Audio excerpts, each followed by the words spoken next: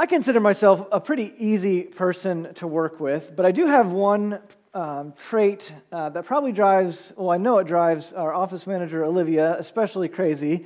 I am an officer in the grammar police. In fact, I think she's kind of given me the nickname, the Apostrophe King, for all the apostrophes that we have in our prayer requests as we review those.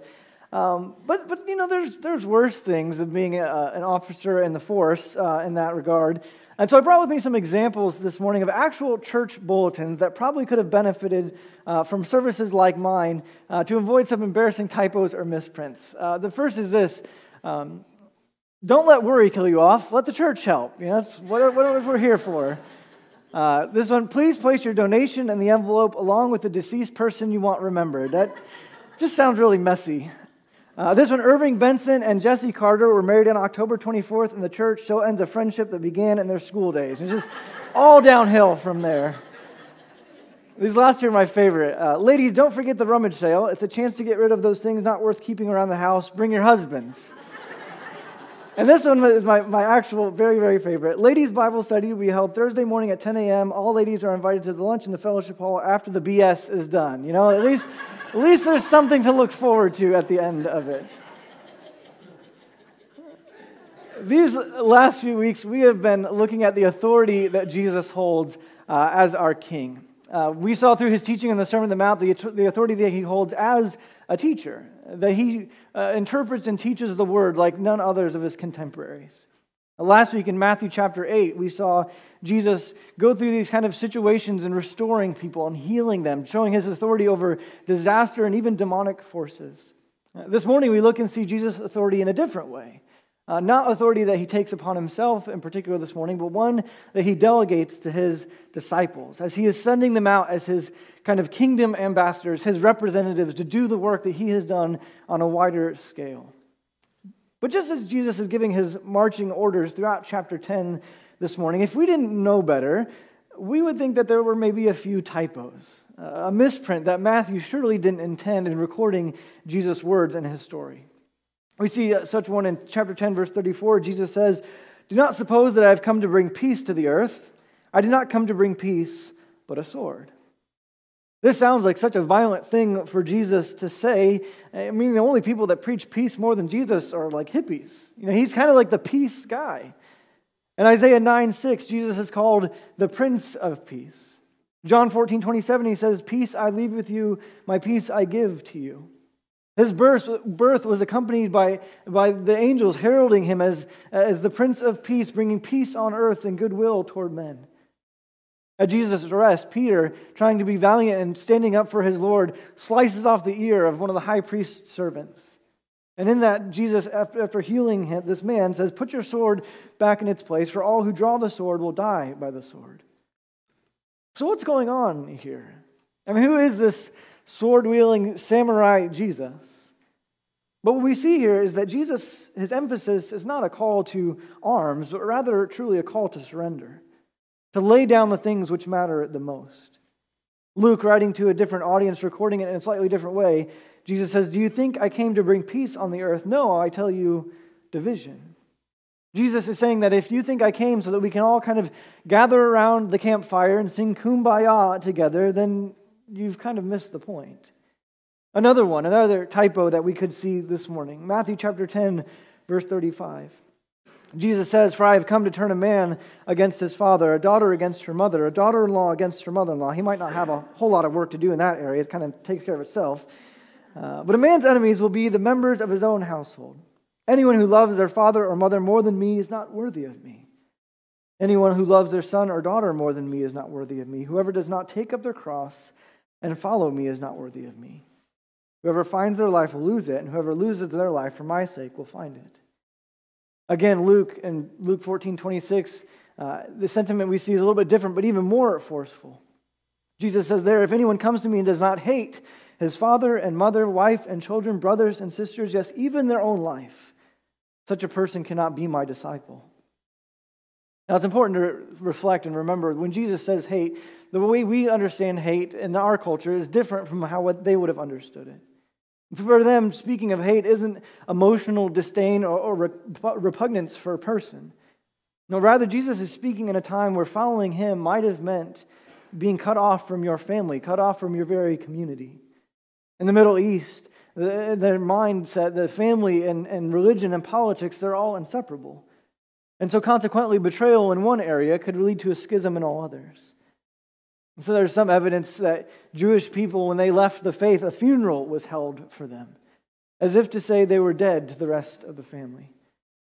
And so what Jesus is telling us this morning is that being his kingdom ambassadors, being his representatives, is not for the faint of heart. As he sends us out to be his kingdom workers, this task that he gives us is not an easy one, and one that will require allegiance to him above all else. And so this morning, though this is a challenging teaching, I hope to encourage you, and I hope that you hear Jesus' words coming from a heart of encouragement. That yes, following Jesus is not for the faint of heart or the half-hearted, but the truth that he offers are really and truly words of hope and grace and life. And so as Jesus offers us this call to discipleship, to following him, as he tells us what we will endure for his sake, as his ambassadors and followers and representatives, I want to offer us kind of 3 encouragements for today. Before we do that, I want to get kind of a running start with the context of this situation. We know up to this point, seeing Jesus and what he's done for the kingdom throughout Matthew so far, we see that Jesus has been traveling and preaching and healing, that he's been proclaiming the kingdom message, that God's rule and reign has come to the earth in him, in Jesus. And he ends chapter 9 with words of challenge. He says to his disciples, "The harvest is plentiful, but the workers are few. Ask the Lord of the harvest, therefore, to send out workers into his harvest field." In other words, he's saying there's work to be done, and I'm sending you to do it. And so Jesus sends out his 12 disciples to minister as he has ministered. And I can only imagine the kind of excitement they must have at first felt with this kind of call. That they're going to go out and they're going to preach the kingdom and perform miracles and heal the sick and raise the dead and cast out demons, all the things that Jesus has delegated his authority for them to be able to do. But then Jesus says something that is kind of a hit the brakes statement. Verse 16, he says, "I am sending you out like sheep among wolves." It's not a hard image to comprehend. Sheep, wolves, I think we know who's coming out on the winning end of that fight. But when you are a sheep under the watchful eye of a good shepherd, then that story has a different ending. I think it all depends on who gives you the authority as you go. I remember when I was in the 2nd grade, my teacher left her purse in the van and needed something from it, and so she gave her car keys to someone to go get the purse for her. And when she handed me those car keys, it was like I had pulled the Excalibur out of the stone. Like I had all the authority in my hands, and no matter where I went, and nobody could tell me to go back to my classroom, I was on a mission to retrieve something from my teacher. And I think in much the same way, when we are sent out by Jesus, we go with his authority. And that makes all the difference. And so Jesus tells us this morning, things will not be easy for you when you are living for me and following me and carrying out the mission I have given you. But even those hardships will not have victory over me. And if they don't have victory over me, Jesus says, they will not have victory over you as you go with my kingly authority. And so we look at 3 encouragements that Jesus gives us in this to pursue this mission with his authority. The first is the encouragement to stand firm. Verse 17, he says, "Be on your guard. You'll be handed over to the local councils and be flogged in the synagogues. On my account, you will be brought before governors and kings as witnesses to them and to the Gentiles. But when they arrest you, do not worry about what to say or how to say it. At that time, you will be given what to say, for it will not be you speaking, but the Spirit of your Father speaking through you. Brother will betray brother to death, and a father his child. Children will rebel against their parents and have them put to death. You will be hated by everyone because of me, but the one who stands firm to the end will be saved." You see, Jesus encourages us to stand firm in the face of the increasing pressure we have to throw in the towel. He describes this kind of persecution where Christians would face government officials, be beaten in their local worship centers, and betrayed even by their own family. And I know as Americans who have enjoyed a cultural Christianity, at least a friendly partnership with our culture for 2 centuries, we probably think that these things will never happen to us. But for the community to whom Matthew is writing, this was their reality. Throughout the book of Acts, we see Peter and John beaten for their testimony. We see John put to death by King Herod with the sword. We see Stephen stoned to death by an angry mob. And by the time Matthew is writing, later in the first century, this kind of persecution is rampant among his readers. In fact, among the 12 apostles, 11 of them were killed for their testimony. Examples, we see Paul was beheaded. Peter and Andrew were crucified. Thomas was run through with spears. Matthew was stabbed to death. James, the son of Alphaeus, was clubbed to death. Matthias was burned alive. John was exiled to a prison island. But what I find most remarkable is in the midst of that, none of them recanted their testimony about who Jesus was, about the resurrection. They all stood firm. Not one of them, even in the face of death, ever said, well, wait, stop. We made the whole thing up. They stood firm. And I don't want to be doom and gloom, and I don't pretend to predict the future, but I can foresee a time that is coming within our lifetime where we might face persecution in our own faith as well. Some of that might just be in the form of social seduction, that it's easier to look like the culture around us and adopt their values than to fight against it. Or there might come a day when the message of Christ is simply intolerable, and those who stand for it will face legal backlash or imprisonment or even physical persecution for the truth. The gospel message by its nature is offensive. To say that there is one right way, one king, there is one Lord is as offensive as it is today as it was in the time in which Jesus first spoke these words. But even in that, there is hope. Because historically, when persecution has broken out against the church has thrived. It was true in ancient Rome where Tertullian said, "The blood of the martyrs is the seed of the church." It's true in China where 63 million people have become Christians, and it's the fastest growing religion in the last 50 years, even under communist oppression. And it's still true today. A few years ago, when ISIS was at the height of their power, there was one day where they martyred 21 men for their faith. They beheaded them one by one for their faith in Jesus Christ. But what I found most remarkable is one of these martyrs, Matthew Oyeriga, was not a Christian when he was captured. And so when asked by his executioners if he rejected Jesus Christ, he could have easily said yes and moved on with his life. But he was so moved by the faith that he witnessed from these others who had gone before him that he said, "Their God is my God." He saw the faith of these Christians even in the face of death. He saw their conviction and decided to die with them. Jesus says the one who stands firm to the end will be saved. But of course, being saved doesn't mean being spared any and all hardship. And so in encouraging us to stand firm, he also encourages us, do not be afraid. Do not be afraid. Verse 23, he says, when you are persecuted in one place, flee to another. Truly, I tell you, you will not finish going throughout the towns of Israel before the Son of Man comes. The student is not above the teacher, nor a servant above his master. It is enough for students to be like their teachers and servants like their masters. If the head of the house has been called Beelzebul, how much more the members of his household? So do not be afraid of them, for there is nothing concealed that will not be disclosed, or hidden that will not be made known. What I tell you in the dark, speak in the daylight. What is whispered in your ear, proclaim from the roofs. Do not be afraid of those who kill the body but cannot kill the soul. Rather be afraid of the one who can destroy both soul and body in hell. You got to love when Jesus says stuff like this. He says, people are going to hate you and they're going to turn on you like they've turned on me. You'll be persecuted and you could be killed, but don't be afraid. To be human is to know that fear is a very real thing. We acknowledge that fear is a natural response to threatening situations. Just this week, driving here on Thursday on my way to work, the truck in front of me kicked up a rock and it hit like square in front of my face. It didn't crack my windshield, but it felt like a bullet was coming at me. Of course, my heart spikes, my body kicks into this fearful response of being in a situation like that. But the fear that Jesus is speaking to is not those kind of moments where it's an instinct that pops up, but it's this sense of continual dread. This anxiety, this worry over the hardships of what the future may hold. When my boys were younger, they were really into Veggie Tales. If you grew up like me, a child of the 90s, you know those cartoons of little vegetables teaching us Bible stories. And there's one particular song that Chandler especially latched onto, that God is bigger than the boogeyman. And that would give him great comfort. There's monsters under the bed type of situation, or just being afraid of the dark. But what we've come to find is more life is that the boogeyman changes as we get older.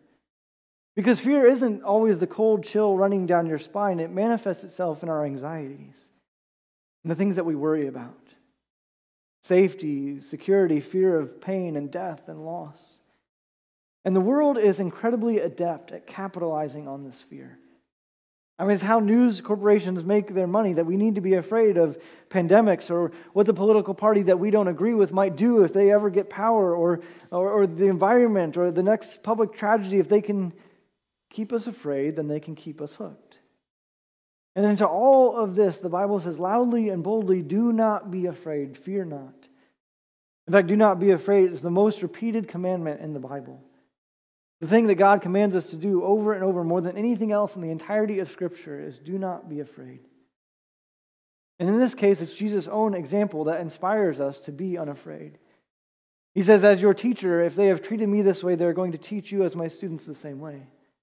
As your master, they will treat you as they have treated me as my servants.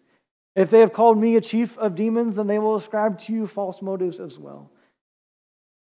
And so I've said before, but I think it bears repeating, that Jesus will never ask you to do what he was not first willing to do. And Jesus will never ask you to go where he was first not willing to go. You see, Jesus doesn't expect us to suffer in ways that he didn't suffer. He doesn't expect us to endure hardships in ways that he did not endure hardships. Jesus doesn't even expect us to die a death that he did not die. In fact, he says because of him, we don't even need to fear death. For the believer, death has no hold on us. And I know you might be thinking, well, that sounds good in theory, but it's a totally different story when you're on death's bed or your loved one is. But I looked at the example of those who have gone before us. I think of a man named Ignatius of Antioch. Ignatius was a church father, one who was taught by John. And as he was approaching his own martyrdom in the Roman Colosseum, he knew what he was getting into. He knew that going into that Colosseum, he would not be coming out alive, but he had no fear. He says, now I begin to be a disciple of Christ. I care for nothing of visible or invisible things, so that I may but win Christ. Let fire and the cross, let the companies of wild beasts, let breaking of bones and tearing of limbs, let the grinding of the whole body and all the malice of the devil come upon me. Be it so, only that I may win Jesus Christ. You see, when we truly understand that through Christ's resurrection, death no longer has a hold on us, then even the threat of death ultimately has no fear for us. The very worst thing that the world can throw at us is the very thing that ushers us through victory into the presence of Jesus. The reason that we can stand firm and do so without fear is a direct result of Jesus' last encouragement in this call to discipleship. Lastly, he says, you are loved. Now, I know that encouragements like stand firm and do not be afraid sound like bleak challenges more than they do uplifting encouragements. But the encouragement of those two is rooted in this third one. The reason that we can stand firm, and the reason that we don't need to be afraid is because we are loved. Jesus says in verse 29, are not two sparrows sold for a penny? Yet not one of them will fall to the ground outside your Father's care. And even the very hairs of your head are all numbered. So don't be afraid. You are worth more than many sparrows. Whoever acknowledges me before others, I will also acknowledge before my Father in heaven. But whoever disowns me before others, I will disown before my Father in heaven. Jesus has been painfully honest with us through this chapter. Over and over again, he says these things will come upon us because of him. Following Jesus will provoke opposition and even a violent response from those who oppose him. And so what we must understand is that if we are to serve as Jesus served, then we will likely suffer as Jesus suffered. But in the midst of this challenge, Jesus reminds us that through all of this, we are his. He says if God cares for sparrows, these dirt cheap, unimportant birds, then how much more does he care for you, one of the crown jewels of his creation?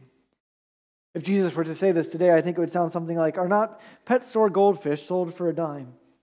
And if God created and cares for them, how could he possibly not care about what happens to you? You see, the truth is, I don't know why you're here this morning. Some of you might be here in faithful response to this call on your life. But maybe others are here because of a sense of obligation. Maybe you were dragged here by your parents or by a friend. Maybe you're here this morning out of a sense of guilt, that God is in heaven with his Sunday school clipboard, his attendance chart, and if you don't get enough gold stars, then he's going to smite you down. Some of you might be here because you're giving this one last shot. You feel chewed up and spit out, and you're saying, God, I'm going to give this one more shot, one more chance to find some shred of hope to cling to. I don't know why you're here this morning, but I do know that the word that God wants to speak into your heart every minute of every day is that you are loved. He has not forgotten about you. He has never turned his back on you. He knows everything about you, and still he loves you. Jesus says he knows the very number of hairs on your head. Now, I know, granted, for some of you, that's not as high of a counting threshold as it is for others. But the point is the same, that God still knows you intimately. He knows your heart. He knows your thoughts. He knows your shortcomings, your sin, and your failures. And still he says, this one is mine. But what he asks of us is that we love him in return. He says, whoever acknowledges me before others, I will also acknowledge before my Father in heaven. But whoever disowns me before others, I will disown before my Father in heaven. It sounds harsh, but what Jesus is telling us is that the stakes are too high to simply play church. And this is a decision that will turn family members against each other, will bring us into conflict with systems of the world, and ultimately possibly lead us to lay down our lives. And so Jesus tells us, if you're with me, be with me. If you want to be my follower, if you want to be my disciple, if you want to be my ambassador, the one I send out for this kingdom mission, then you have to be mine. I have to be your king. I'll close with this morning. In 1904, William Borden, heir to the Borden Dairy estate, graduated from Chicago High School, and already just upon graduating was a millionaire because of his family's fortune. And so as a graduation present, his family gave him a trip around the world. What was intended, though, as a sightseeing trip turned into something else as he traveled through Asia and the Middle East and Europe. And he began to turn his heart into one that has a burden for the world's hurting people. And so riding home, he said, I'm going to give up my life to prepare for the mission field. And when he made that decision, he wrote in the back of his Bible 2 words. He wrote, no reservations. And so life progressed on. He turned down high-paying jobs after graduating from Yale University, and he wrote 2 more words in his Bible. No retreats. Completing his studies at Princeton Seminary, Borden sailed for China to work with Muslims. But yet, first he stopped at Egypt for some preparation. While he was there, he contracted bacterial meningitis, cerebral meningitis, and died within a month. You look at his story and think, what a waste. And he'd given his life to go into the mission field and never even got to get there. And yet in his Bible, underneath those other words, no reserves and no retreats, he also had written the words, no regrets. No reservations, no retreats, no regrets. This is the life that Jesus calls us to.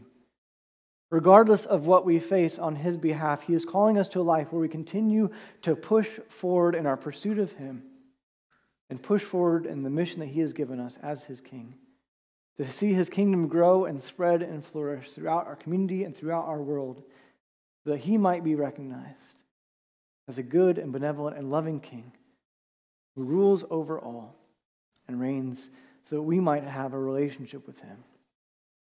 No reservations, no retreats, no regrets. Let's pray.